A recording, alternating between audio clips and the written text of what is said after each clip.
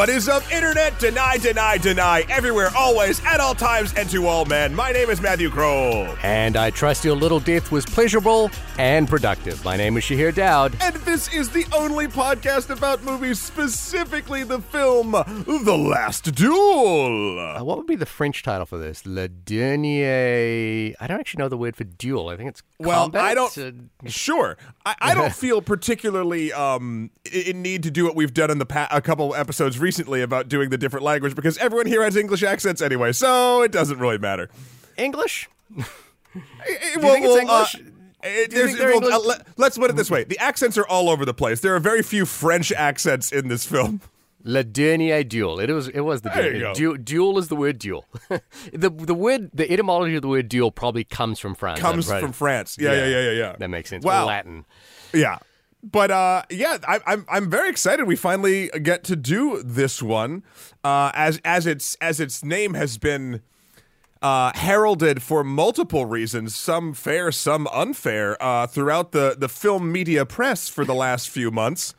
And I'm glad we're finally getting to do it. Also, hey everybody, guess what? If I seem a little more wired than usual, it's because we're filming this, and by filming I of course mean recording. Though there are cameras, though they're not rolling. So is it still filming? No, there's no film. You've lost me. Don't worry about it. We're doing this in the morning. I'm drinking coffee. Normally I drink a beer. It's like a come down time because we do it at night. Now it's the AM, and I got my caffeine in my hand, and I'm going to talk to my buddy Shahir, and we're going to talk about swords and Ridley Scott and totally nothing else important or culturally reverent at all. Well, I hope you got enough coffee in you. This movie was voted in by listeners.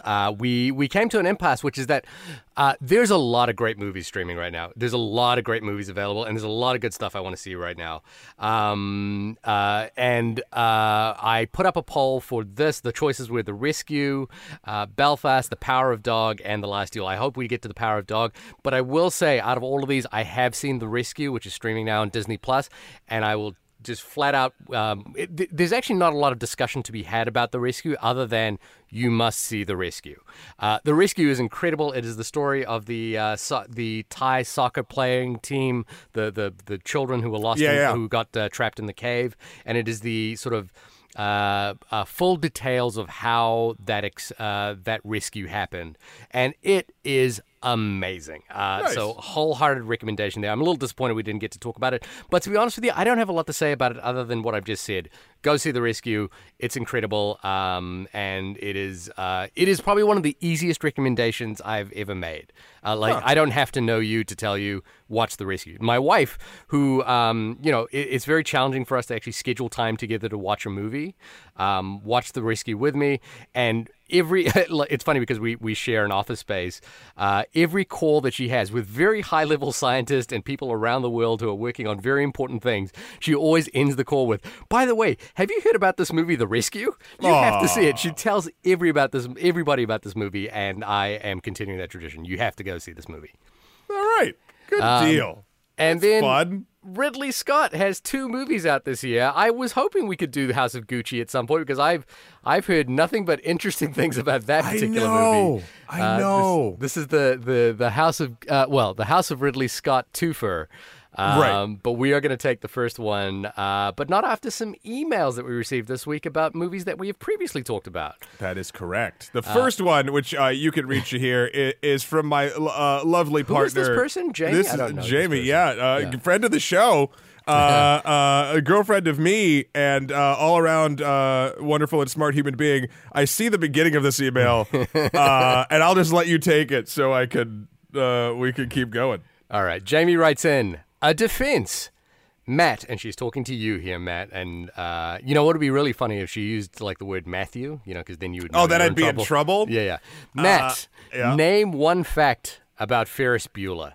You can't, but it doesn't matter because his essence is communicated without concrete detail, and we root for him. Ellie's sense of character is true and real. I should have prefaced this. She is talking about the movie we discussed last week.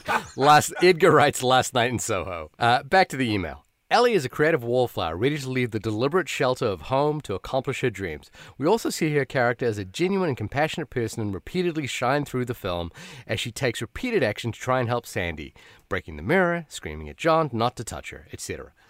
An attack, so this is the opposite thing. Any filmmaker that uses an art medium as a backdrop needs to take real time to honor and learn about what they've chosen. Wright seemed to have skipped all of that. Ellie could have been studying anything else and it wouldn't have mattered. What little content about design there was felt basic and uneducated. Getting made fun of liking the 60s is not a thing. Everybody loves the 60s. It was a revolutionary era that changed how we saw silhouettes and technological limits. In contrast, consider how Paul Thomas Anderson's Phantom Thread paints such a well-detailed picture of mid-century couture house. Paul Thomas Anderson's attention to craft is incredible and dares me to disagree with Shahir's point that Edgar Wright will one day achieve highest praise. Last Night in Soho may have shown his limits. There's a lot there, Jamie. Thank you very much. Yeah, you should go back and listen to that episode, by the way. I think it was a fun discussion about that also, movie. I mean, you should listen to Last Night in Soho episode and listen to our the Phantom Thread episode where Jamie was a guest. Yeah. Also, watch Ferris Bueller. Also watch Ferris Bueller. Yeah. I mean, look, I can get semantical about this too. I think she's asking you to.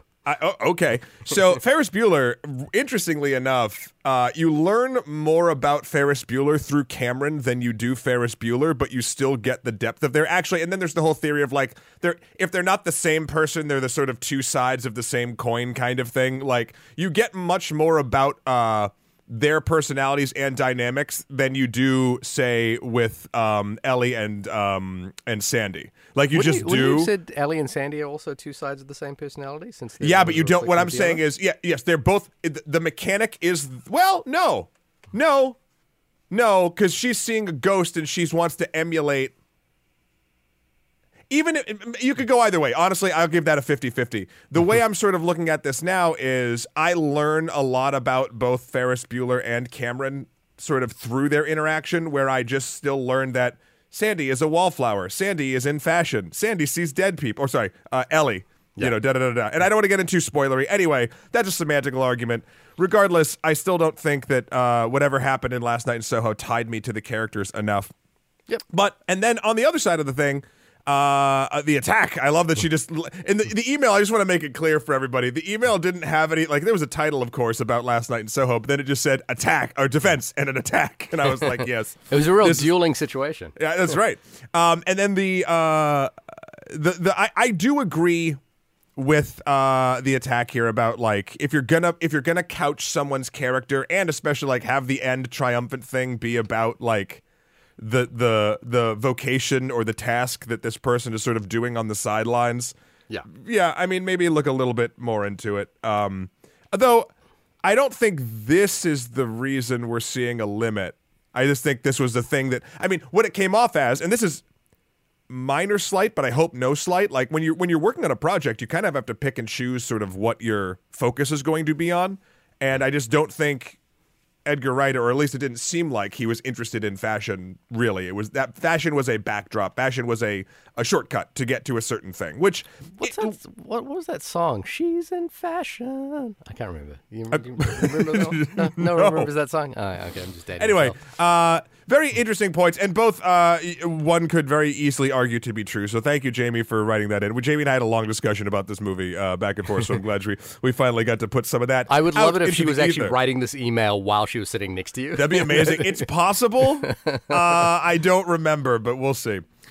Just to that point as well, I think I want to point out that I think I'm very invested in the trajectory of a filmmaker's career, and not everyone is. And so if you're watching this film without that investment, my effusive praise of Edgar Wright might come off as like, what are you talking about? This film is, if you think this film is terrible, and I'm going on about how important it is in this person's career, you might be wondering what the hell it is I'm talking about. So I actually take that point into I think I take that point into fair consideration there, which is that while I have a vested interest in a filmmaker's career and trajectory, that doesn't mean that the listener or a person watching this particular film of theirs should have that same kind of interest. And it's always good to point that out. And even when you do have a particular interest in a filmmaker, again, Edgar Wright, I still couch as my favorite living working filmmaker. Excuse me. I can also not connect with the film he did. I can also like bits of it and be like, that was really cool. I don't really like this. This didn't get me, but that was awesome. Like, I feel like this is probably the same with, I'm now going to describe to you how humans have relationships, or even parasocial ones. You know, if someone you like does something all of a sudden that you're not really into, you're more likely going to forgive that person, just like, who cares? It doesn't matter. Like because the you like that person, and then you can ebb and flow, and people have ups and downs, and like whatever. And one person's up could be another person's down. So my point is, it works both ways.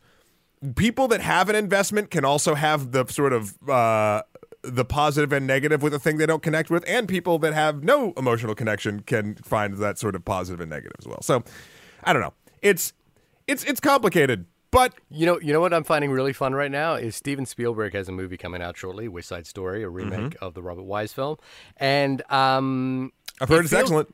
I've heard it's excellent, and it also feels like people are kind of suddenly realizing that Steven Spielberg is kind of a big deal. Like there's a lot of people going, on Twitter, on film Twitter in particular, going like, oh, this guy Steven Spielberg, hasn't made a great movie in a while, but yeah, this guy, he still got it. I was like, it's Steven freaking Spielberg, and again, it's that point of like, I have a vested interest in Steven Spielberg, so Shahir, I think like a lot of people don't. I think our old man is going to really come out in this episode, particularly because there's stuff about the movie we're going to talk about today that I think plays into all of this, plays into exactly what you said. Twitter being like, oh yeah, Steven Spielberg, I remember him. Yeah, he probably still could make, like, there's a lot of that. That's going to be a theme throughout this entire episode. But we've got a couple more emails. We promised to try and get through these quickly. Yes. Do you want to take Jose? I will. Jose writes, just wanted to drop by and say thank you all one more time for so many hours of delightful reviews. Oh, thank you so much. Meaningful discussions and entertaining disagreements. What are you talking about, Jose? What are you talking about? Huh? You got a problem? Looking forward to more in 2022. Also, I cannot be the first to think about this, but Licorice Pizza could be that movie you guys needed a few months back when you were trying to think of one that had a completely unrelated title. I have not seen Licorice Pizza yet, side note, so that very well could be. Maybe there's nothing to do with Licorice Pizza. Back to the email. It's a delightful film, a refreshing, lighthearted Paul Thomas Anderson that still is able to make you laugh, cry, and make your heartbeat pound with tense scenes. Also, I saw Flea. And I'm happy I did. Yeah. This was the biggest surprise for me of 2021, and possibly in my top 3. It's original in its visual language and incredible in its storytelling. I won't give away too much, but it has made me think/see the irony and the fact that so many screenings get sold out too often solely because of the reach of their promotional campaigns in what feels like a cycle of watch, forget, and repeat. But meanwhile, next door, the theater for Flea is almost empty. And he goes, I think, in fact, there was a Q&A with the director just before my screening that barely sold any tickets. Yikes. Oh, my God. And this is a movie that will stick with me for quite a while. I hope it goes far and comes out in other parts of the world. Anyhow, happy holidays to you, and here's to more podcasts about movies. I agree. Happy holidays, Jose. And also, I'd love to hear another podcast about movies. But again, another topic, Shahir, that's going to come up when we talk about The Last Duel is what's sort of happening with Flea and sort of pieces of the cinematic landscape in general. Yeah, so it's interesting because I'll sort of take this into a personal space here, which is that I am now boosted through my vaccination process, and so I am now contemplating a return to the movie theaters. But that contemplation, because if you've listened to the podcast, is really stressing me out because I'm trying to think, what is the movie I want to make the sort of proverbial leap back into the public sphere of watching in a public space and watching a movie theater. And you keep talking about the fact that you want us to see Spider-Man No Way Home, and the only way for me to see that would be to go see it in a movie theater. Truth. And my only thing there is like, there's no way for me possibly. There's just no realm of possibility where the first movie I watch coming back out of like a year of not being able to go to the movies is Spider-Man No Way Home. It is not in the realm of possibility. So what I've found is that Celine Sciamma's film Petite Maman is playing. It's oddly, it's one of the highest reviewed films of the year. I think it has 100% fresh on Rotten Tomatoes or something like that. We loved her movie Portrait of a Lady on Fire. Petite Maman is playing in one theater in New York City, in Queens, in Linden Boulevard, which is a drive away. And I've been seeing reports of people going, and they're like, yeah, I'm the only person here. Because I believe Neon, who's distributing this film, just wants to get it four-walled, which is where you put a movie in a theater in order to have it qualify for an Oscar contention, which is what they're doing. And tonight is the last night that movie will be playing, and I'm going to see if I can organize my schedule to go and see Petite Maman, because Spider-Man No Way Home cannot be the first film I see. However, secondary is that I was invited to a screening of Spider-Man No Way Home, which I may take up because the person who invited me, without revealing who they are or what they do, probably knows more about Spider-Man than any human being I've ever met. It's probably Tom Holland, right? It's probably you've been hanging Tom out. You've been hanging out a bit, so yeah, I figured that might be. Yeah. I mean, you know, I would go unvaxxed for Tom Holland, but this person is someone who I really, really enjoy their company and knows more about Spider-Man, and so. I've met this person. I won't blow up the spot. Yeah. The appeal here is not the movie itself, because again, the trailer for Spider-Man Into the Spider-Verse Part 2 dropped, and I had to kind of just take a look at it, and I was like, this is way more interesting to me than anything in the live action thing. We got off the topic of Flea. Yes, Flea is meant to be excellent. It is really sad that there are screenings of Flea with nobody in it, and the director has to come in. Flea is an animated documentary, by the way. It does look terrific, and everyone who I've known who's seen it says it's wonderful. So we will get into the conversation when it comes to The Last Duel as well. But this when I believe Jose mentioned like the market, watch, repeat, forget kind of thing, I feel that is the biggest reach. The biggest movie reach that we have right now is Spider-Man, and I feel that is, without having seen it, just knowing my response to the last two Spider-Man movies, is a movie I'm probably going to forget pretty quickly. And these sort of movies that stay with you for a long time are the ones that you have to seek out. But, you know, I like that idea that you have to seek it out.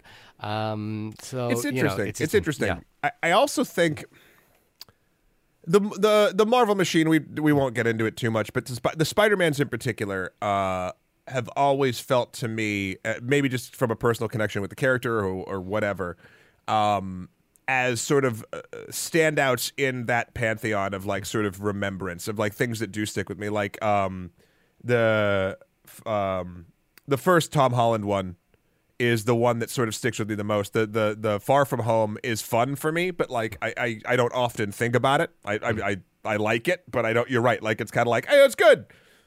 Let's keep going. Yeah.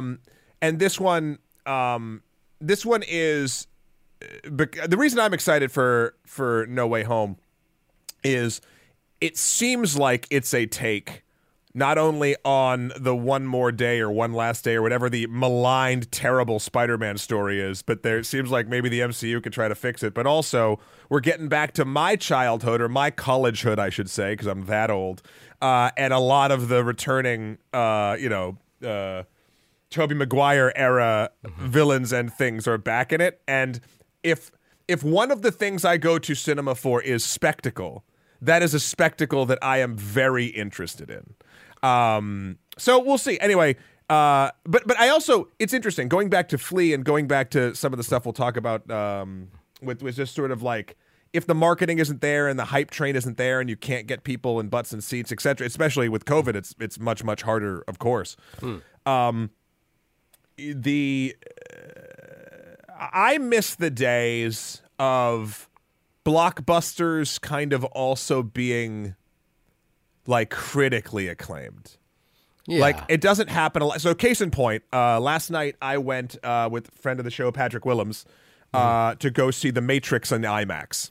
Oh, yeah. Yeah. Holy shit. Like what a fucking experience the goddamn Matrix is. Like we've talked about it. You can go back and listen to our thing. We talked to APOC, or Shahir talks to APOC because I wasn't invited. But the actor playing APOC was on the episode is what I'm saying. That movie holds up next to literally anything today, and it was made in 99. Like, right. there's other movies that sort of did that, these sort of prestige spectacles. And we don't quite hit that anymore, and we'll get into sort of reasons why we think that is, again, later. I love that all of these emails are tying into the build-up for The Last Duel. Right. So let's get to the last email real quick. Last email coming in here from Logan, who wrote us in previously. And if I remember correctly, I just checked this. Logan wrote a screenplay over the last year, and I hope that's going well, Logan. I hope that screenplay is doing well and help you. You're still writing. Logan writes, I wrote to you a couple of months ago for the first time. I'm now looking back at it after your discussion of Last Night in Soho. I really enjoyed hearing your thoughts as you pointed out the same problems I had with the movie, and it made me reflect a bit more on why some things didn't work for me. I wrote them down below. To me, the main problem of the movie is the lead character Eloise and her relation to the events that unfold. What do we know of her? We know she is deeply imbued in the 60s. She wants to be a fashion designer, moves to London to study. Also, her mother, who is dead, and that's not a spoiler, by the way, that's in the first few minutes of the movie. And Eloise seems to be able to see her. Used to live in London, but had a really hard time there. That's good content to fill the first 20 minutes or so, but what is her desire? And then comes the killing subplot. Her new desire, being able to solve a murder, is completely new. What the writer should have done is find a way to link both by doing so, and by doing so, expose the real driver between her inner desire of Eloise. Logan also writes a really beautiful point here about how Aaron Sorkin's A Few Good Men works to compound both the external desire of a character and the internal desire of the character together. And it's really good. And I think that what Logan raises about this particular movie is exactly right. The last layer was missing for Eloise, and that's why for the last half of the movie it was difficult to connect with the story. There was no emotional core and only an independent mystery subplot that completely hijacked the movie. Anyway, these are my thoughts. Apologies for the long email. Thanks for all the work you put into this podcast. Kind regards, Logan. Nope, that's great, Logan. Logan said it better than I could. Yep. He articulated, I think, what you were expressing in terms of the way I think he articulated it was the division between the external subplot, the external plot of the movie, and the internal journey of the character. Yeah, and I think those two things were missing. I like to think my job on this podcast is to rant like a lunatic. And like somewhere in my nonsense there's a nugget of truth, and then smarter people than me can hear it and be like, no, Matt, it's this, you dummy, and then they can write in and tell us exactly what it actually means, and then I feel vindicated. So thank you, Logan. Yeah, thank you, Logan. Shall we take up arms and walk 50 paces before we turn and fire upon each other? If we do it on a horse, I'm down. Or we could do it on a horse. Yeah. And discuss Ridley Scott's The Last Duel. What a weird, wild ride my perception of this film has taken. Oh, really? What was your perception of the film before? So all I knew going forward, and this just shows both the limitations of my daily media consumption and the way that the internet works. Okay. My thing was like, oh, Ridley Scott's making this movie about the actual Last Duel in France. By the way, Ben Affleck and Matt Damon coming back together. They're writing this movie together. But Bud, since Good Will Hunting, applesauce, bitch. And then then it sort of switched to like, ha ha ha, look at their silly haircuts. Then it sort of switched into the sort of the whole discussion, and we don't want to get too much into spoilers quite yet, but like the subject matter of this film deals with a sexual assault. And then it's like, why is Matt Damon and Ben Affleck writing about a woman's perspective, and they're not? There's a third writer. Nicole Hoffelsiner. Hoffelsiner? Is that how it is? Holofcener, sorry. She's a great director, by the way. She's a fantastic writer-director. You should see her movie, Friends with Money. It's really good. So like that wasn't true, but that was sort of like the narrative behind it. And then it was like, they didn't put it on streaming. They want to do it in theaters, and that's everyone's prerogative. They can do it. Everyone can do what they want. But then like it was sort of bombing, and then that sort of sends a message. And then the only think pieces I saw, and again, I didn't dive too much into them, but all of the headlines were like, Ridley Scott's The Last Duel is bombing at the box office, and like you kind of after a while get ticked away in your own brain, being like, oh, maybe this movie isn't that good. Like really? there's a way that like I'm saying because I was not hunting down this movie, right? You weren't Good Will Hunting? I wasn't that good, Will Hunting. All I saw were these like sort of like, you know, clickbaity nonsense titles, and that's all the information I had on it. Again, that's my fault. Please don't get me wrong. It sounds like you're just reading. But no. But do you get what I'm saying? Like, we can't all the time read everything about every piece of media. We just can't. I don't have the time to. This was not really one that would like hit me on my radar that much. I don't know why. It just never sort of crossed my stuff. So therefore, I only knew very tertiary things about it. That's just it. And I think the combination of that being like, if you are not, say, a Ridley Scott stan or you hunt down his movies in this day and age, and again, we can get into the whole, you know, wow, Steven Spielberg really sure can make a movie. Who's this guy?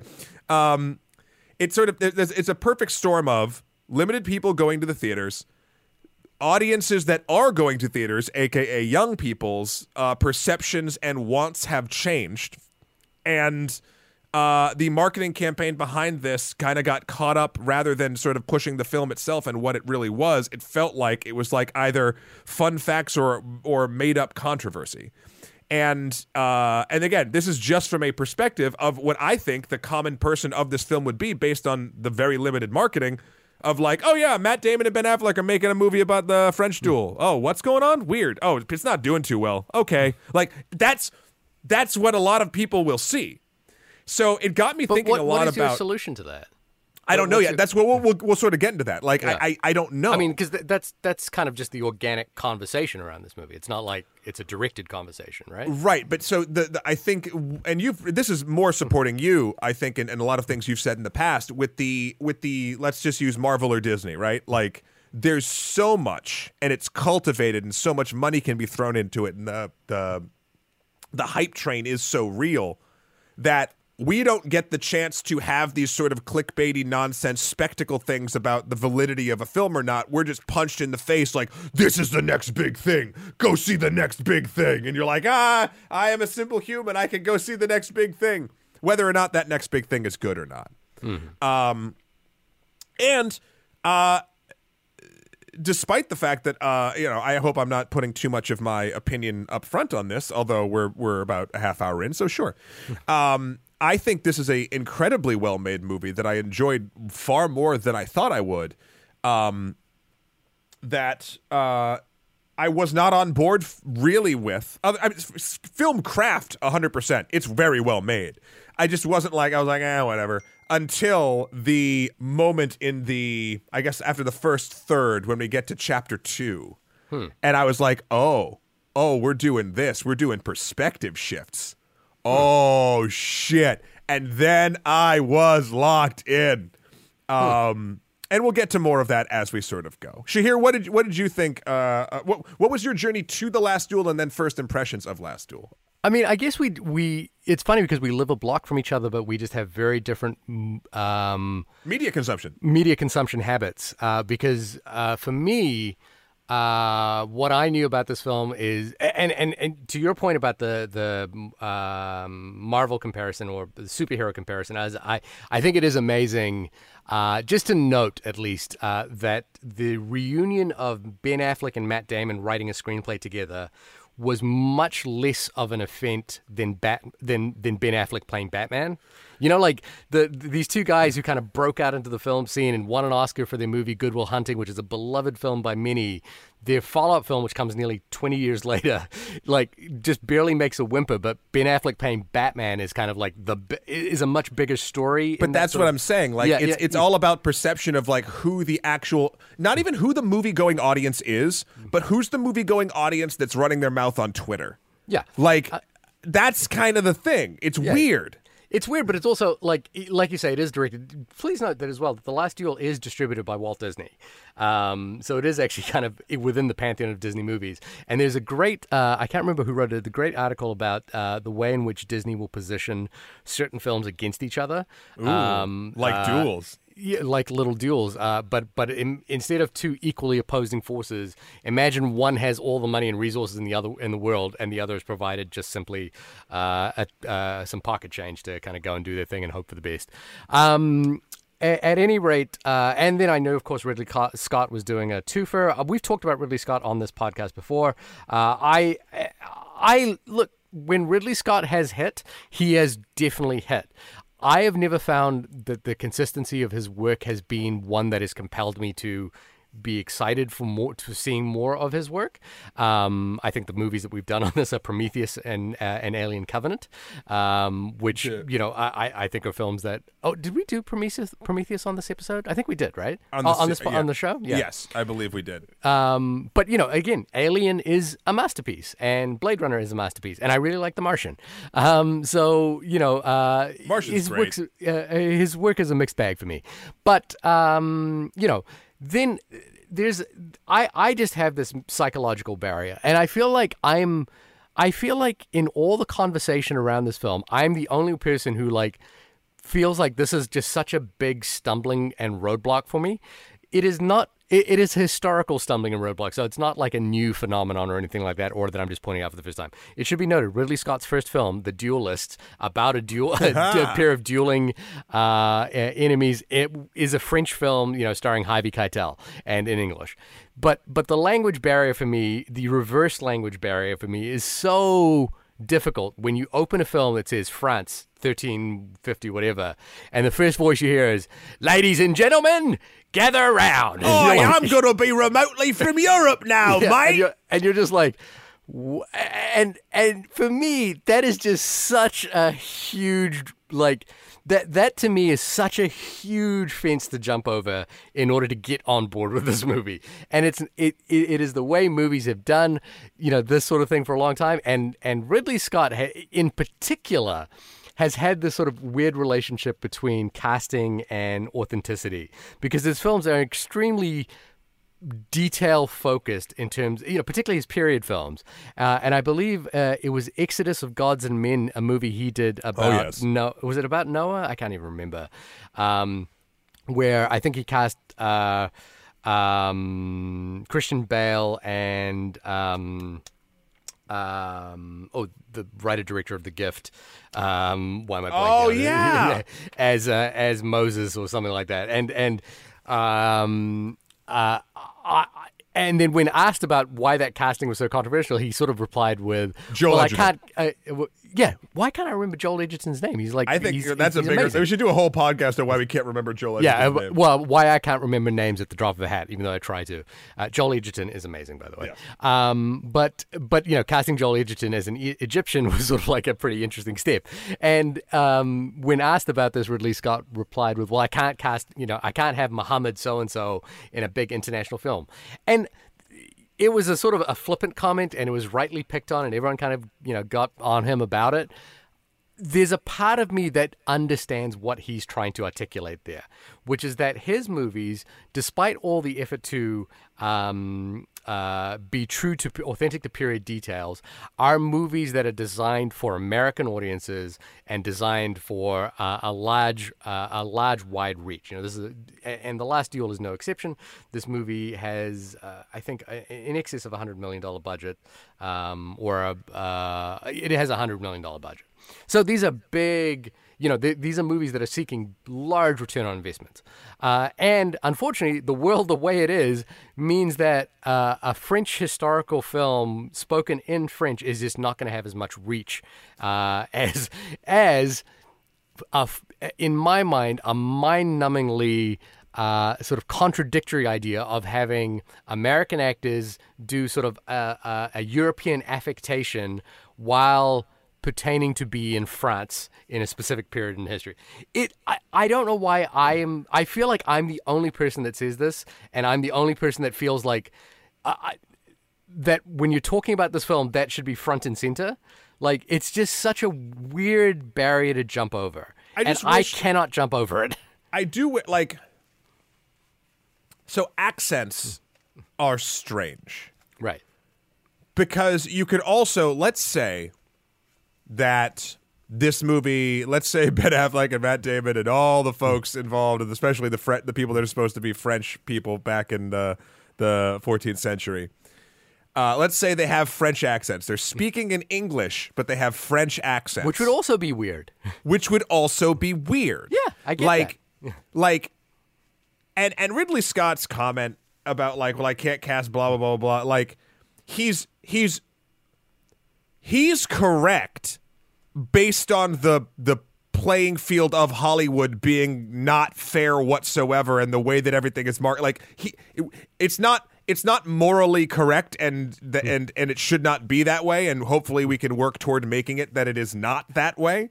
Yeah. But like, he just said something quick, which he probably shouldn't. He should have probably went into more nuance about that. Yeah. But the language thing is weird, right? Is it? It's super weird. Did it affect you? Like for the first minutes of the film, I'm just sitting there going, you know what it is? Are we doing this again? This is my thing with these types of things.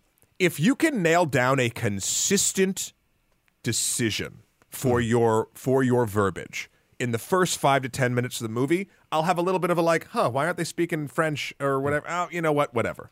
And I'll roll through.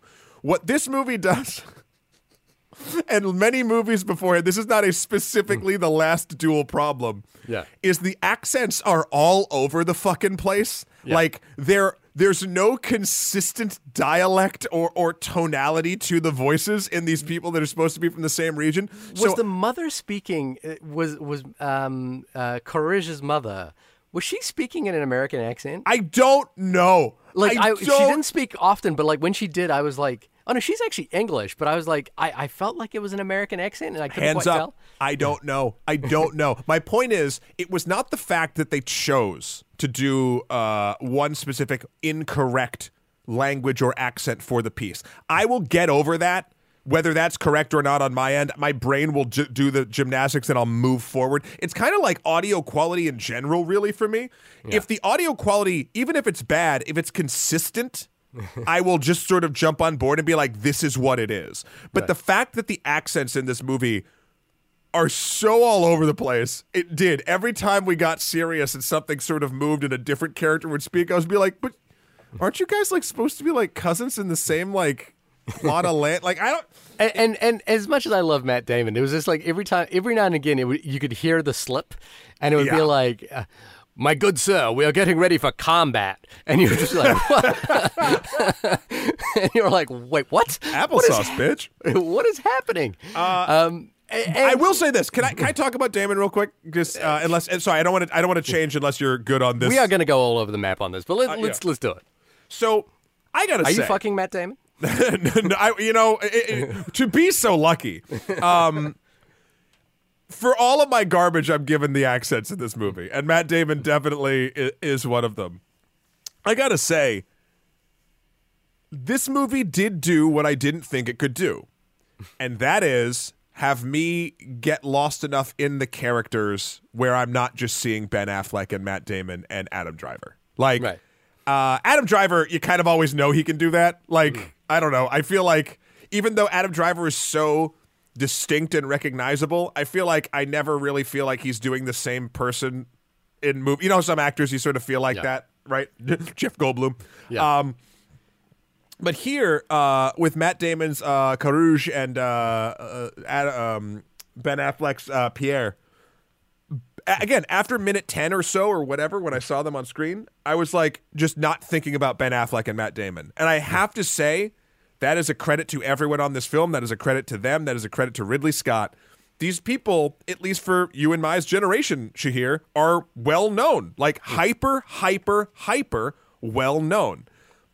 What roles they take makes the the news, and the wires and everything. And here I was like, Jean de Carouge, being I bought in completely. Like, the mullet didn't shake me too much at all after a while. The facial scar, like everything, I was like, oh yeah, this is this fucking war-torn brute of a dude. Like, I don't know. I was shocked how I didn't metagame this movie. Right. With all of the power sort of in it and around it, and even all of the headline bullshit hype that I'd been experienced to, I was expecting to like be constantly thrown out, and I wasn't. Again, the only thing that really did Shahir was the accents, but I feel like the performance and the overall quality of the movie kind of always locked me back in. I do have a solution, which is that if you do rent this film, you can actually just switch. And this is not something I like. I don't advocate. I always advocate for subs, not dubs. But in a case like this, I advocate for dubs, which is like watch the like. To me, there's to get over that hump. I actually just rewatched the pieces of the movie in the French dub and with subtitles on, and I was like, okay, that just helps me get through this because for me that is such a barrier to get through. But like we should also talk about the fact that this is really supposed to be Jodie Comer's film, and it sort of is. But we're talking about by Act 3, it is. Yeah, but that's a long way to go. I knew about the Rashomon style structure of this film as well, going into it, so I kind of knew because I had seen them talking about it, and it was like Matt Damon, Ben Affleck. So, this is interesting. Yeah. The very thing that I feel like is hurting it at the box office, or one of them, right? That's sort of one of the elements of hurting it at the box office, actually, I think, made my experience better once I got into it. Because what is the thing? What is the thing that's hurting it at the box office?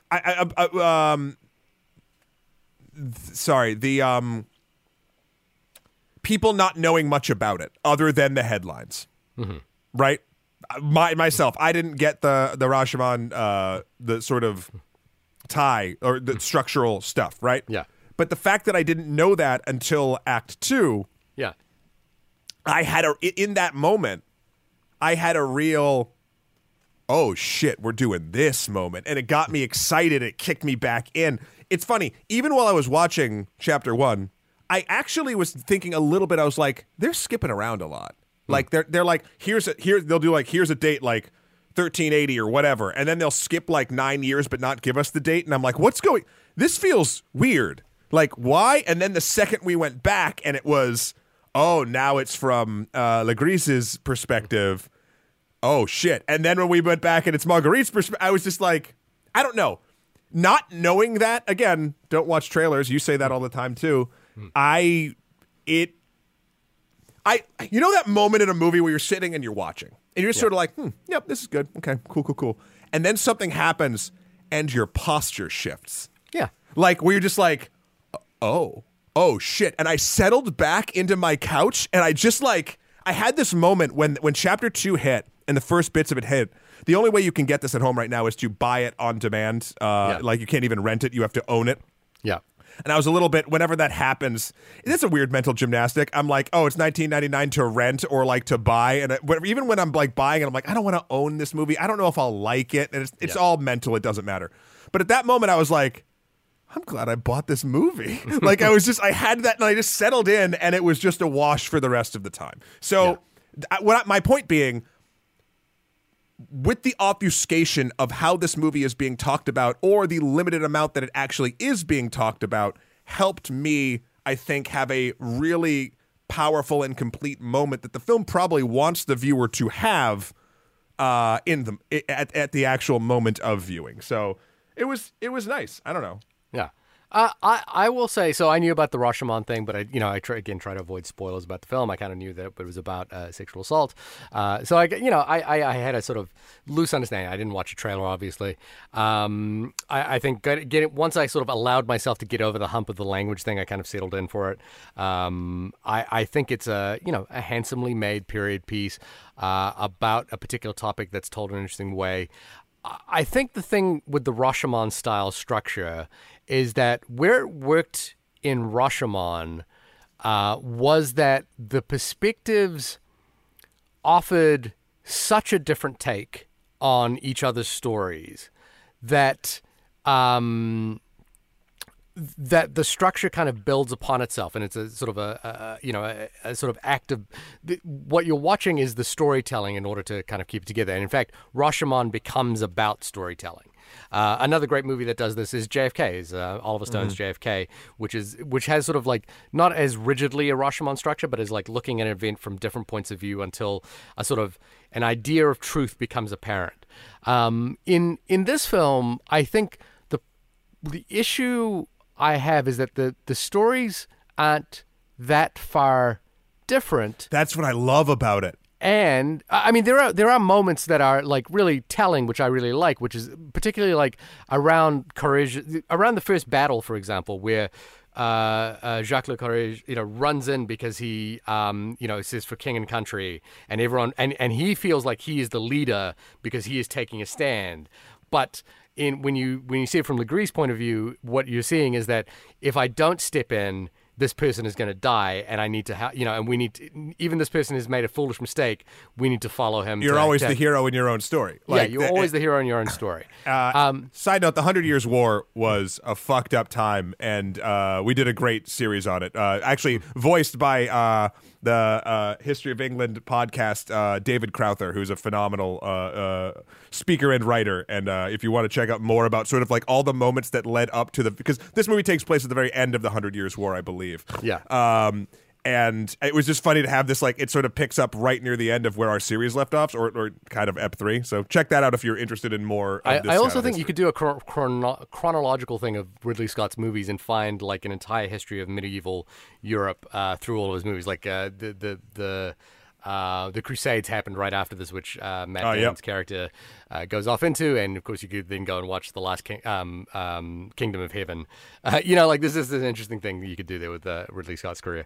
I think that the sense the notion to have each writer tell a different part of the story, I think is a really good one. I think the idea that that you're using a Rashomon structure to evaluate both the underlying truth of situations versus the way in which we tell stories about certain situations is a really good idea. There's a part of me that feels like the framing of Marguerite's story as the truth kind of felt like it should have been. I'm trying to articulate how, while I think on paper this is a good idea for a movie, as I watch it, I feel like it's not quite the greater than the sum of its parts. Like, I think all the parts are interesting, but they're not leading me to a greater revelation than the each of the individual parts. Like, I think the idea that like Marguerite's story has the most interesting ideas in it about the fact that she lives in a world where she is entirely powerless, and the assaults on her are really framed without any autonomy on her side. Like, they're framed as an attack on Courage's property, and it's a battle of the wills between Legree and Courage, and I think that in of itself is the most interesting idea, and I kind of wish that the idea of that was framed more than the battles and the duel itself. Like, in a way, the duel is not that interesting to me. And the duel is actually the least interesting part of the story. Well, first and foremost, yes. Second, I think the combat is the best that Ridley Scott has done since Gladiator. But I don't. But hold on. But let me. But here's matter. The thing. Whoa! It 100% matters. This thing really? does two. Yeah, this thing does two things very well. First and foremost, this is an adaptation of Eric Yeager's book, The Last Duel, which goes over this stuff. And I guess Ben Affleck and Matt Damon each wrote the different characters based off that book. Yeah. And then how it goes is Nicole came in and wrote Marguerite's sort of side of it, which is not, from my understanding, in the book. Yeah. So, case in point, this is an example, I feel like, of elevating and changing material in an important way. Yeah.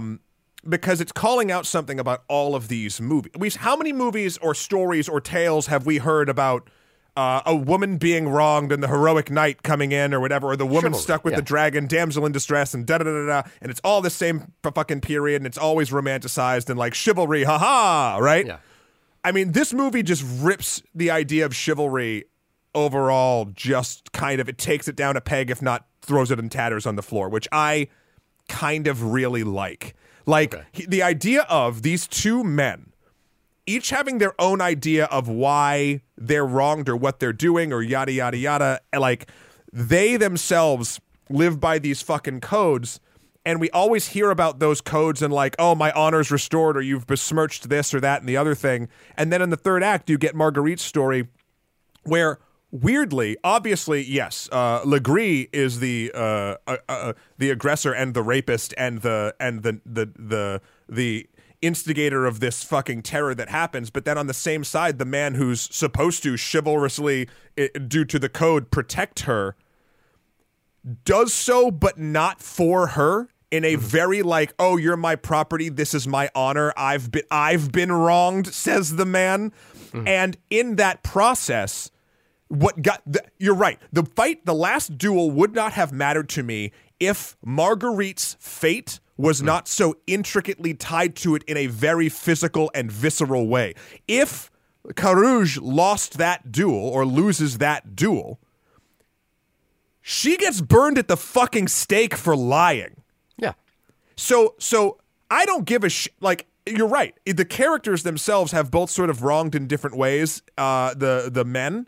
But the reason why that fight has weight and gravitas and point, and I was on the edge of my seat for it, despite the fact it was shot very well, was that Marguerite's fate is resting insanely unfairly on these two men trying to kill each other. And now we'll get into full spoilers when we see at the very end when Carouge is victorious, and again, that's historically accurate. He's paraded through the streets as a hero, but the woman who has actually been wronged is like an ornament. And it's so fucked up, even though it's obviously we all know that's fucked up. Yeah.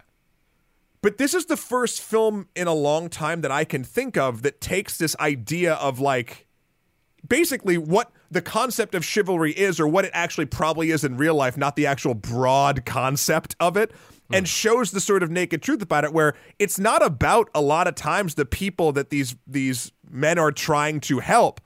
It's about the dude looking good. Yeah, it's about. I mean, and I think the Carouge's story is interesting because it's really everything is about him. Yeah. Right? Yeah, You know? in all three versions. Yeah. And that's why the Rashomon style, I think, while different here, works really well for me. Because in everyone's version, we're not seeing the like pure like I'm the best. Like even the audience doesn't see that. Like you see the flaws of Carouge in Carouge's story. Like you see them. Like it's all, and the subtlety between the perspectives of these men, sometimes it's real blatant, like in that first fight, when in one version in Carouge's story, Adam Driver is like, thank you for saving my life. And he is like, no problem, Squire. Like there's like that big dumb moment. And in obviously in Legrese's, Matt Damon's is like a hothead who runs in. He's like, we must save him now. So they both think they've saved each other's lives. Yeah. But then in middling parts, even through the trial or even the heinous act itself, how those things are perceived, where shoes drop, like it doesn't change the horridness or who is actually wrong, but it changes ever so slightly. You can see the perception of the wrongdoer in that moment, and you never agree with them, but the slight change, it rides a really nice knife's edge for me. And so all of that put together, and the fate unfairly of Marguerite on this fight, like that's what mattered to me. I didn't give a shit who lived or who died because I had problems with both men. Granted, the rapist did far worse, but still, it's I don't care about those two guys. I care about Marguerite, and the way the story built to getting me to that point was unexpected and welcome. And I really appreciated that. Yeah, I think like I said, I think on paper this is a good idea for a movie, and I think it like functions in a way. I think I just found that by the conclusion, I was not. I by the time it became like this battle scene, and the sort of battle scene was really about the mechanics of the battle. And I agree that Marguerite is on the stage, and it is really, it's tied to her fate is tied to this. is a good way to kind of bring her into this. But like we had seen a number of battles before that. We even see the Scotland battle. We see, like I just felt like there was a sort of sense of this that felt like maybe I'm trying to articulate here is that the revelations were not. Here's what it is. When I wondered as I was watching this, at what period. At a film that is historically based, when we watch it from our perspective in 2021 and from years from now, at what period does it transform from history to anthropology? And like so when I watch for example when we watch 2001: A Space Odyssey and we watch The Dawn of Man, we sort of watch that I think in an anthropological sense of like this is the way societies were formed, and Sure. then when we watch a film that was like. Set in the 80s or, something that's retelling part of World War II or something, we're sort of looking at it from this is history in terms of this is something that happened relatively and we can kind of still identify ourselves within those groups. And as I watch this, there's a part of me that watches this as anthropological as opposed to this is history. And even though it is historically based. I mean, does it matter though? Well, what it does for me is that I found that the revelations of the way in which Marguerite is treated, not to be obvious, but to also be, I guess I'm sort of sensing that the film believes it's a revelation to know that women were treated as property. So here's the interesting part. I don't think the film thinks that this is a novel idea. Yeah. I think this is the first $100 million film that's explored this as deeply in this time period that I've seen. Like it's not treating this. Yeah. I'm gonna flip a switch on what I've just said, which is when you suddenly mentioned the budget and Ridley Scott and the scale of what we're dealing with here. The notion that a film this large tackles that topic with vigor is great. I will flip the switch on that. I think it's. I never took the idea of like, oh wow, I never knew women were treated like shit in the 14th century. Of course, like that's history. There's so much history on that. Yeah. They also didn't speak French in France, apparently. So my point being, the way that we are being presented this information in this medium now felt novel. Not that the information itself is novel. The information itself is old as time. But also, in the world of $100 million dueling knights and jousts and all that shit, types of media, we don't get this perspective often. And that's why I think when it finally turned on Act 3, I was just like, yup, okay, let's fucking do. And this is what I loved about it. I loved that Marguerite's was just called The Truth. Mm-hmm. Because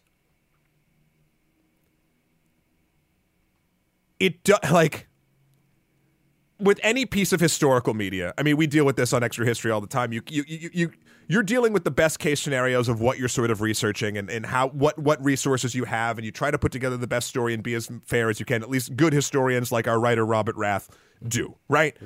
Mm-hmm.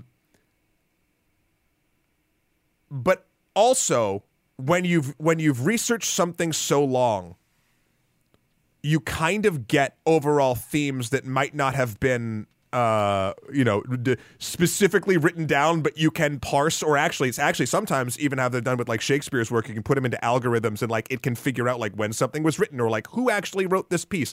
Like there's things you can figure out that are sort of universal truths that is very probable that it happened certain ways. And while, look, I don't know if how they described Marguerite's story was exactly what happened in the 14th century, because we can never know that.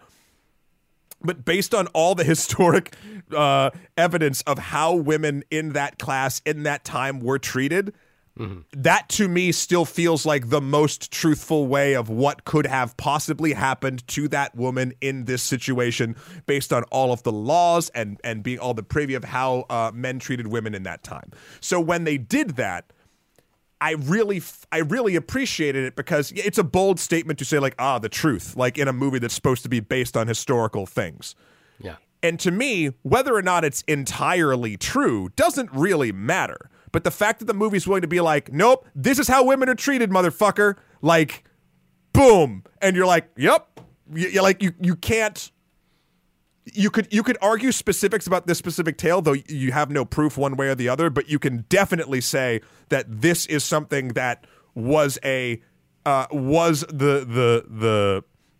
sign of the times in those moments, and fucked up things that happened to women that often, again, is not talked about in this medium. So this movie did something very interesting for me.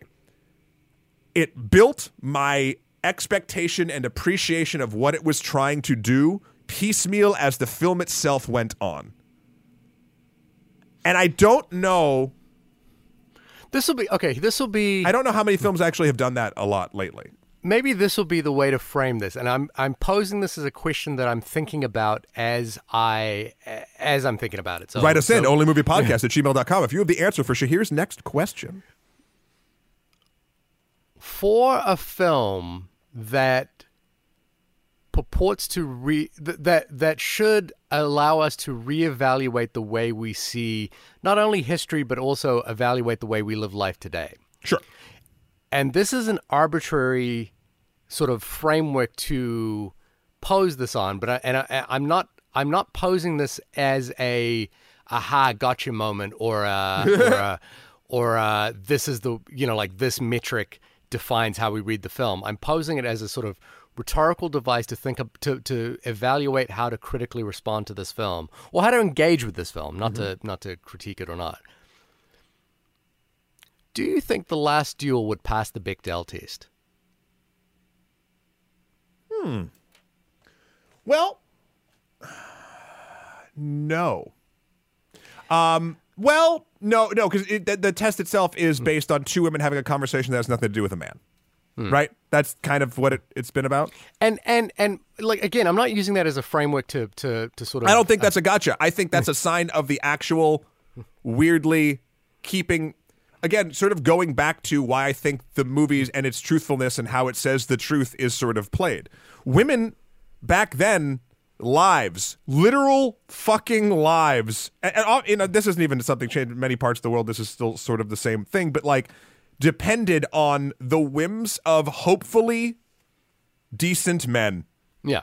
And you're right. So like, it does not pass the Bechdel test at all.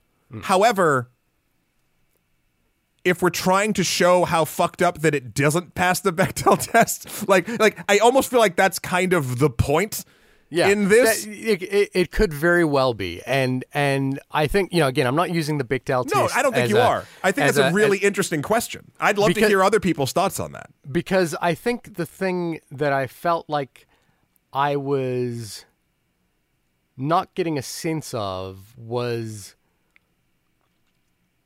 No, and this is not entirely true either, because I think there is a sense of this, but I guess it's the weighting and the way in which this is all put together that makes me sort of question that, and it has to do with like the sort of emphasis on battles and the emphasis on Matt Damon and Ben Affleck and like that sort of side of it, versus the interest I have in Marguerite's story as a woman who is essentially traded around as property her entire life, even by her father, or especially by her father, with the dowry as well, and then making a stand for herself to reveal the truth and not have this happen. Like saying, I will not allow this to happen. Mm-hmm. And then the conversation that, she has with Courage's mother, who says this has happened to me, but, there are more important things in the world, and I just, bit my tongue and moved on with it. And I think Marguerite says the most important, I think, to me, felt like the most important line in the film. She says, "You have sacrificed a lot." Courage's mother says, why did you... Oh, Marguerite says to Courage, "Why did you do that?" She says, "Because I lived. I therefore lived and went on and had a life." And Marguerite says to me the most important line in the film, which is that you have sacrificed a lot in order to live your life. Mm-hmm. And I think that is the revelation, or that is the sort of interesting part of the film. This idea that in order to exist, a woman must sacrifice so much more than these men do. Because again, Courage, and I think the interesting interplay here that I thought was fascinating was the idea that Courage is this person who lives by a code, and he believes that code imbues him with a godly sense of honor and righteousness for the things he is owed, right? Like he believes because he lives by the code, because he serves the king, because he does the right thing, he will always be honored with property, with land, like good things will come to him by living by that code. And the thing that pisses him off about Legree is that he is a man who doesn't live by that code, but lives through favor. He's BFFs with Pierre. Yeah, he's BFFs with Pierre, and he is not an honorable man. He is a adulterous man, and a rapist who gets things through favor instead of honor. And I think this pisses off Courage to no end. And I love this. There's a line that again, Courage's mother, I think, is the person who kind of navigates the story in really interesting ways, where she says, "Your father." May not have been to the effect of your father may not have known the most, but he did know how the world worked. And that's this thing that Courage is kind of up against, which is that he doesn't really know how the world works. And Marguerite kind of does know how the world works and fights back against it in sort of in a unique way by actually taking a stand for herself. Yeah. Whereas Courage, when he takes a stand for his dowry, it's because of the sort of personal slight that he has against Legree. And I think all of that soup is really interesting. Yes. It's I really agree. Interesting thing. I think I felt like I would be interested in the framing of this from entirely from Marguerite's point of view. And I think that would have kind of... I'm also just getting over the hump of the French language thing and then getting over the hump of I feel like this is really a story. It is really a woman's story of her time and place. And I, not to say at all that this is a bad movie. This is a very, very good movie, and I did enjoy it. I was just kind of I'm sort of interested in the philosophy of the movie. While I would have liked to see a full-blown Marguerite story as well, I think a lot of times what good media can do is... sadly, this is I would call this good media with bad marketing. What good media can do is inject important truths into society in surprising ways. And the best way you can get anyone to start thinking differently, to modify an opinion or a belief even, or an idea, is to couch it in familiarity and slowly but surely turn on the drip feed of what you're trying to say. And I think this movie, what it is, if it's trying to say anything, and let's even just say that it's trying to shine a light on, again, as I've sort of said, the hypocrisy of chivalry and the treatment of women in this time and throughout the ages, etc. You're going to get a lot more people to watch it and start sort of apparently not. No. So, touche in this particular case. Yeah, apparently not at all. But it's always it's flies with honey and all that jazz. Is kind of what it is. You're going to be able to convince more people often by couching it in things they're familiar with, and then being oh, but did you know? Da da da da. You can and this movie does that in an interesting, again, the sort of 3-chapter different perspectives way. I think the 3 chapters. I'm not saying that the 3 chapters from different perspective is a bad idea. No. I'm just saying I think it's a good idea. Can we? I want to position at the end of this podcast to talk about why we think this movie bombed, because I think we both believe this is a well-made movie. Whatever problems we have with it, or praises we want to leap on it, it's not doing well, folks. Yeah. And all signs of old school movie rules would point to it should be doing well. So, Shahir, what do you think is... Why should it be doing well? Big names, period piece, bunch of battles. Seriously, but battles without superheroes, battles without spandex, battles without marketing tie-in, without toy sales, without... but this is the thing, and this is why I think it's... I have my ideas, which all tie into that, but I was asking you the question, what do you think... Why do you think this movie's not doing well? It actually comes back to Courage and Legree, which is that I think what you've just said is that because the movie is good, it should be doing well, right? No, I don't even. It's funny. I don't even think whether or not this movie was good or not. I still think classic. Older school, maybe even pre-pandemic times would say like, oh, or maybe I'm thinking too old. Maybe I'm thinking like 10 years ago based on name recognition alone, this would done. You know what I mean? Like pre-Marvel or whatever. I think that is just not the reality of the world we live in. No, I don't think so either. So that's what I'm asking. I'm trying to kick the conversation to you so you can say these things. Yeah. And that's what I'm saying is that I think it's kind of actually what the battle between Courage and Legree is in this film, which is that the reason a film like this doesn't do there is no like one solidified reason wherever there is a tornado of circumstances that leads to why a film does good and why a film does poorly.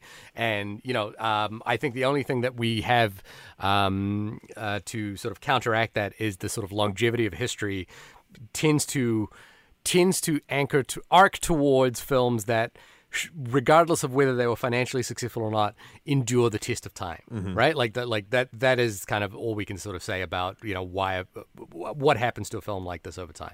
And there's and that can be, there are ebbs and flows to that as well. It can be a film can do poorly and then not be talked about and then rediscovered at some point later on in life. Like we talked about William Friedkin's film Sorcerer. Yeah. So I think in this particular case, I think there's a sort of a tornado of circumstances that lead to why the film is doing poorly, which is that I also think that there is just not an appetite for this type of film. And while I think the battle scenes were just ineffective for me, but I agree with your point that it's sort of the same point that Ridley Scott was making about why he didn't cast a non-recognizable face in Gods of Egypt, which is a move I completely 100% with all of my fiber disagree with. It's sort of the same conversation that's happening around like to me the essence of it is the conversation about what is it we think people want versus what do we think people should have, or even to frame it another way, what is going to be better even despite it not being the thing that we think people want. And what I mean by that is this is a poor example because of the person involved in it. But Mel Gibson's Passion of the Christ is a film. Oh boy! Is a film that is entirely in Aramaic, not only like a language that is not spoken, not only a foreign language, but also a dead language.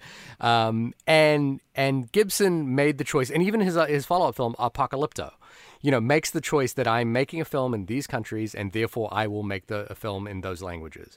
And they proved to be hugely successful, and it could have gone entirely the other way. And I think in here, what's required is essentially Marguerite's approach, which is a force of nature to say, no matter what we think people want versus what, like the market says people want, we should do what is right in our hearts.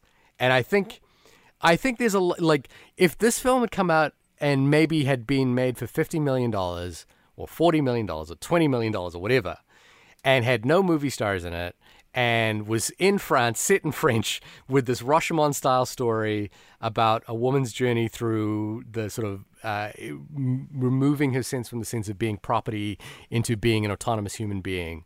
I think that is a film that would endure the test of time and sort of bubble up to the top. It may not be successful either. But, this is the film we got, and this is what it was made, and I do think it's a very good film. But you're right, it bombed, and nobody went to see it. And we're in a circumstance where people weren't going to movies anyway, but simultaneously, No Time to Die came out and, did well at the box office as well. So it's a milkshake of circumstances that kind of like gets us to this point. There's a couple interesting things. Yeah. You're right. There's a ton of different things. I think the majority, though, kind of goes back to your original thing about Steven Spielberg, someone being like, oh, yeah, this guy still got it on Twitter. Yeah. And that is, this is a movie for, I would say, 35 and up.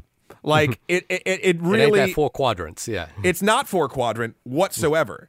And it's marketed and positioned, despite the fact I think it has a lot of good medicine with the sugar. as a sort of male demo 35 and up. And honestly, I forget the statistics. You might know these, and you can tell me if I'm off base, but like far more young people are still going to the movies as opposed to 35 and up.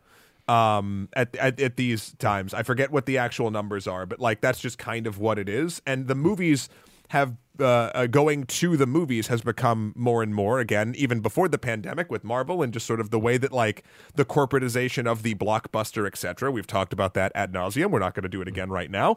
But to Shahir's points many, many times has changed the way, honestly, for the worse for movies themselves, has changed the way that we interact with the medium and what becomes popular, what gets screens, what gets ad budget, what gets all those things. And I think this movie, The Last Duel, just was like made at the wrong time and not, and sort of weirdly, because of that, left on the vine to die. I mean, did you see a lot of advertisements for this movie? Like, Oddly, I did, and I think it's we. The other thing is we've got a fractured sense of what, like our individualized advertising. All media is different. I mean, heck, the algorithm knows exactly what I want to see versus what you want to see, and exactly. Yeah. So, like, yeah, the algorithm knows I want to see Petite Maman. I sure. Doubt very much that it's that. You hear that algorithm? Celine Sciamma's film is coming across your feed. Well, we're talking directly into microphones, so hopefully our phones are nearby. They'll get this. Yeah. Excuse me. So, I think this is a wrong place, wrong time kind of movie. And I mean, this is anecdotally, that's what I specialize in. I have a doctorate in anecdote. Yeah. Dr. Anecdote. This feels like a movie that, or this style of film and what sort of happened to it, like, it's silly because this movie, I feel like, the way it was marketed, at least what I saw, and whatever, would have had the same reception entirely, whether or not it was good or not. Like, it just feels like the kind of thing where, like, if I was like, what won't make money in 2021 in the current cinematic landscape? Yeah. I think this won't make money. Like, I just, and again, studios hire me, but hindsight is the best type of sight. It's just, to me, I'm like, no one's really looking for period pieces right now in this sort of couched way, and you're not marketing what makes this version of it kind of special. So, I guess, and your demographic isn't going to the movies, and you're really only releasing it in theaters to start. Like, and the budget's big. I get it. You got to make that money back. But like, I feel like this is before anything else, I feel like it is a few bad business decisions around this film that actually tank it. And sadly, has that's 75% of it. And the movie itself, I feel like, is like 25% of it. Like, it's weird. I think we are doing like a completely anecdotal, hypothetical conversation about how the actual metrics of movie business works, and that's fine. Like that's what we do. Well, but technically, all the stuff we do is anecdotal because we haven't worked on any of these movies that we've ever talked about. So, well, no, but that is not a barrier to like being able to discuss them with some. No, and that's why. Yeah, we understand. This is what I'll say, Sheer. We do understand media budget. We might not understand precisely how a movie studio does it or whatever, but I will say, let's not discount our actual history and or knowledge base of this kind of thing. We might not know the specific numbers, but I think we know kind of what executives in a broad sense tend to lean towards in different directions. But my point is, the only thing we can, like, the tornado of circumstances are all things none of us can control, right? Sure. Like there are decisions that are being made that we are entirely powerless to. So I will bring it back to Jose's original email, which is go see Flea. And go find those gems that actually speak to you and that, and pay money for them and support artists that you think are interesting and, go see Flea. That's kind of what I'm saying. I think The Last Duel is very good. And I did enjoy it. I will say go see Flea. And, I'll say go see Flea because it sounds like it's a really good movie. Hunter, Flea. It doesn't even need to be Flea. Yeah. What I'm saying is this. Yeah. The Last Duel is good. Do I think you should watch The Last Duel? Yeah. I think you might be surprised, as I was, to your actual connection or whatever to what was being shown. The other thing, to Shahir's point, take the bad story of The Last Duel's box office and use that to fuel yourself if you're getting sick of the things that you're having to go see in the theaters and the things that are being marketed to you and da-da-da-da, there are other movies out there that will scratch the itch that you feel like you are missing. The problem is you have to do more work. And in this case, straight up, I didn't do more work and I slept on The Last Duel. Weirdly, I liked the surprise of going into it. I think that helped it. So it's complicated. There's a pendulum. Bottom line is, search for smaller stuff you think you dig. That's really what we're saying. We've been talking there's a lot in of great circles. movies out right now. And what was Bong Joon-ho's thing, which was like, if you can get over the 1-inch barrier of a subtitle, the entire world of cinema opens up to you. I was really happy to see. I haven't finished it yet. This is more television, but I was really happy to see how well Squid Game did. Yeah, I actually watched Squid Game just recently, and it's terrific. It's great. It's and I love that. It didn't matter that it was again South Korean. People watched it, and that's just biggest thing on the planet. Yeah, so I think that's really, really a good sign of the times. Yeah. Although I actually come to think of it, I don't know who watched it subbed and who watched it dubbed. So I don't know. Whatever. But here's what I recommend: watch the Last Duel sub in dub. French vocals. Yeah, English this is one where I'll subtitles. advocate for watching it in dubbed. When I watch it next time, I will. Yeah, I think I will watch this movie again. That's so strange. Good. And good. I'm glad. I own it now, so I better. You can watch it anytime you like. And until the heat death of Amazon, I will own, or until they decide I don't own it. I don't know how it works. We don't own anything we own anymore. Right. Everybody, this has been the only podcast about The Last Duel. Shahir, when you are not throwing down the gauntlet for the honor and justness of cinema, where can folks find you? You can find me sort of trying to figure out how to get to a movie theater since I haven't done it so long at my website, www.shahirdaud.com. That's SHAHIRDAUD.com. Matt, when you are fracturing your life into 3 different narratives, one from your point of view, the other from Jamie, your girlfriend's point of view, the third from Zoe's point of view, your cat, where can people find you? You can find the entire truth meowed at you ad nauseum over at my website, matthewkrol.com for my life and works. Also, Skeletor, the number 4, PREZ on Instagram or PSN. That's right, at me. Let's play some games. Let's do this, people. Come on. I'm bringing that back. And also, Emperor MSK on Twitter. Also, please check out the good works we're doing over on Extra Credits on YouTube. I gotta say, this was such a nice companion piece to our 30 Years War series. The History of England podcast by David Kraut. There's a wonderful series you should check out as well. But we got lots of stuff around this time period and all others. I think, what's the next one? Oh, actually, this isn't the same time period, of course. By the time this drops, we'll have just started our series on Japanese militarism, the build-up between World War I and World War II. That is absolutely fascinating and a little bit terrifying based on the way that our entire planet is going. So, if you want to see some patterns, go check that out. And then, we just released So You Haven't Read on The Hobbit, which, again, I have to give a huge shout out to our writer, R. Kevin, and our artist, Jordan, who did it's so good. And I get to throw in not 1, but 2, including the ad read, 3 references to Leonard Nimoy's absolute banger, The Ballad of Bilbo Baggins. So, if that tickles your fancy, please go check that out. I really want that one to do good. And next week we will be talking something we have to actually discuss right after we're off the air, Shahir. We have to discuss sort of our holiday plans because we're coming up. We're all going to be busy. We got to do some sort of holiday movie. Do we? I know Blake Gingrich over at on Instagram, whatever his Instagram handle is reviewing or discussing all the Hallmark Christmas movies again. Should we? I'm going to ask you a question live on air. Should we just get Blake and have him pick? Because Blake, for those of you who don't know, we did this last year, or we talked with Blake last year. Blake watches and sort of does like reviews or analyzes all of the Hallmark movies that come out in that year, and there are tons. Blake could pick the film that we have to do, because I feel like there's no one better on the planet to pick that kind of film. Yeah, if I ask Blake, what is the best Hallmark movie? Or not even the best. What's the most interesting Hallmark movie for the holidays to discuss?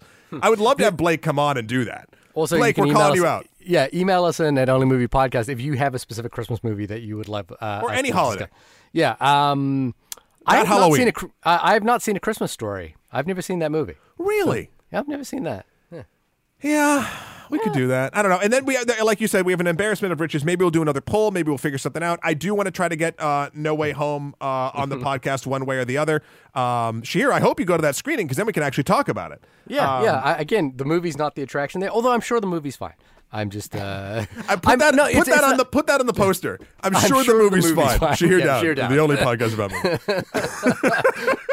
That is great. One of our listeners can do that. I'm sure someone has got a few minutes to mock up a movie poster, and it just says, I'm sure the movie's fine. Wow. Well, anyway, we will talk at you next week. Thank you so much for listening. As always, we very much appreciate it. Thank you for the emails. Thank you for the kind words. Please send more in, onlymoviepodcast@gmail.com. Until then, try not to get in any duels. I think that's duels. No duels. No Or fight. just do the glove slap. Glove slap. Baby glove slap. That's where it's at. Glove slap. Maybe we should go back to doing this at night. Baby glove slap. Bye, everybody. Bye.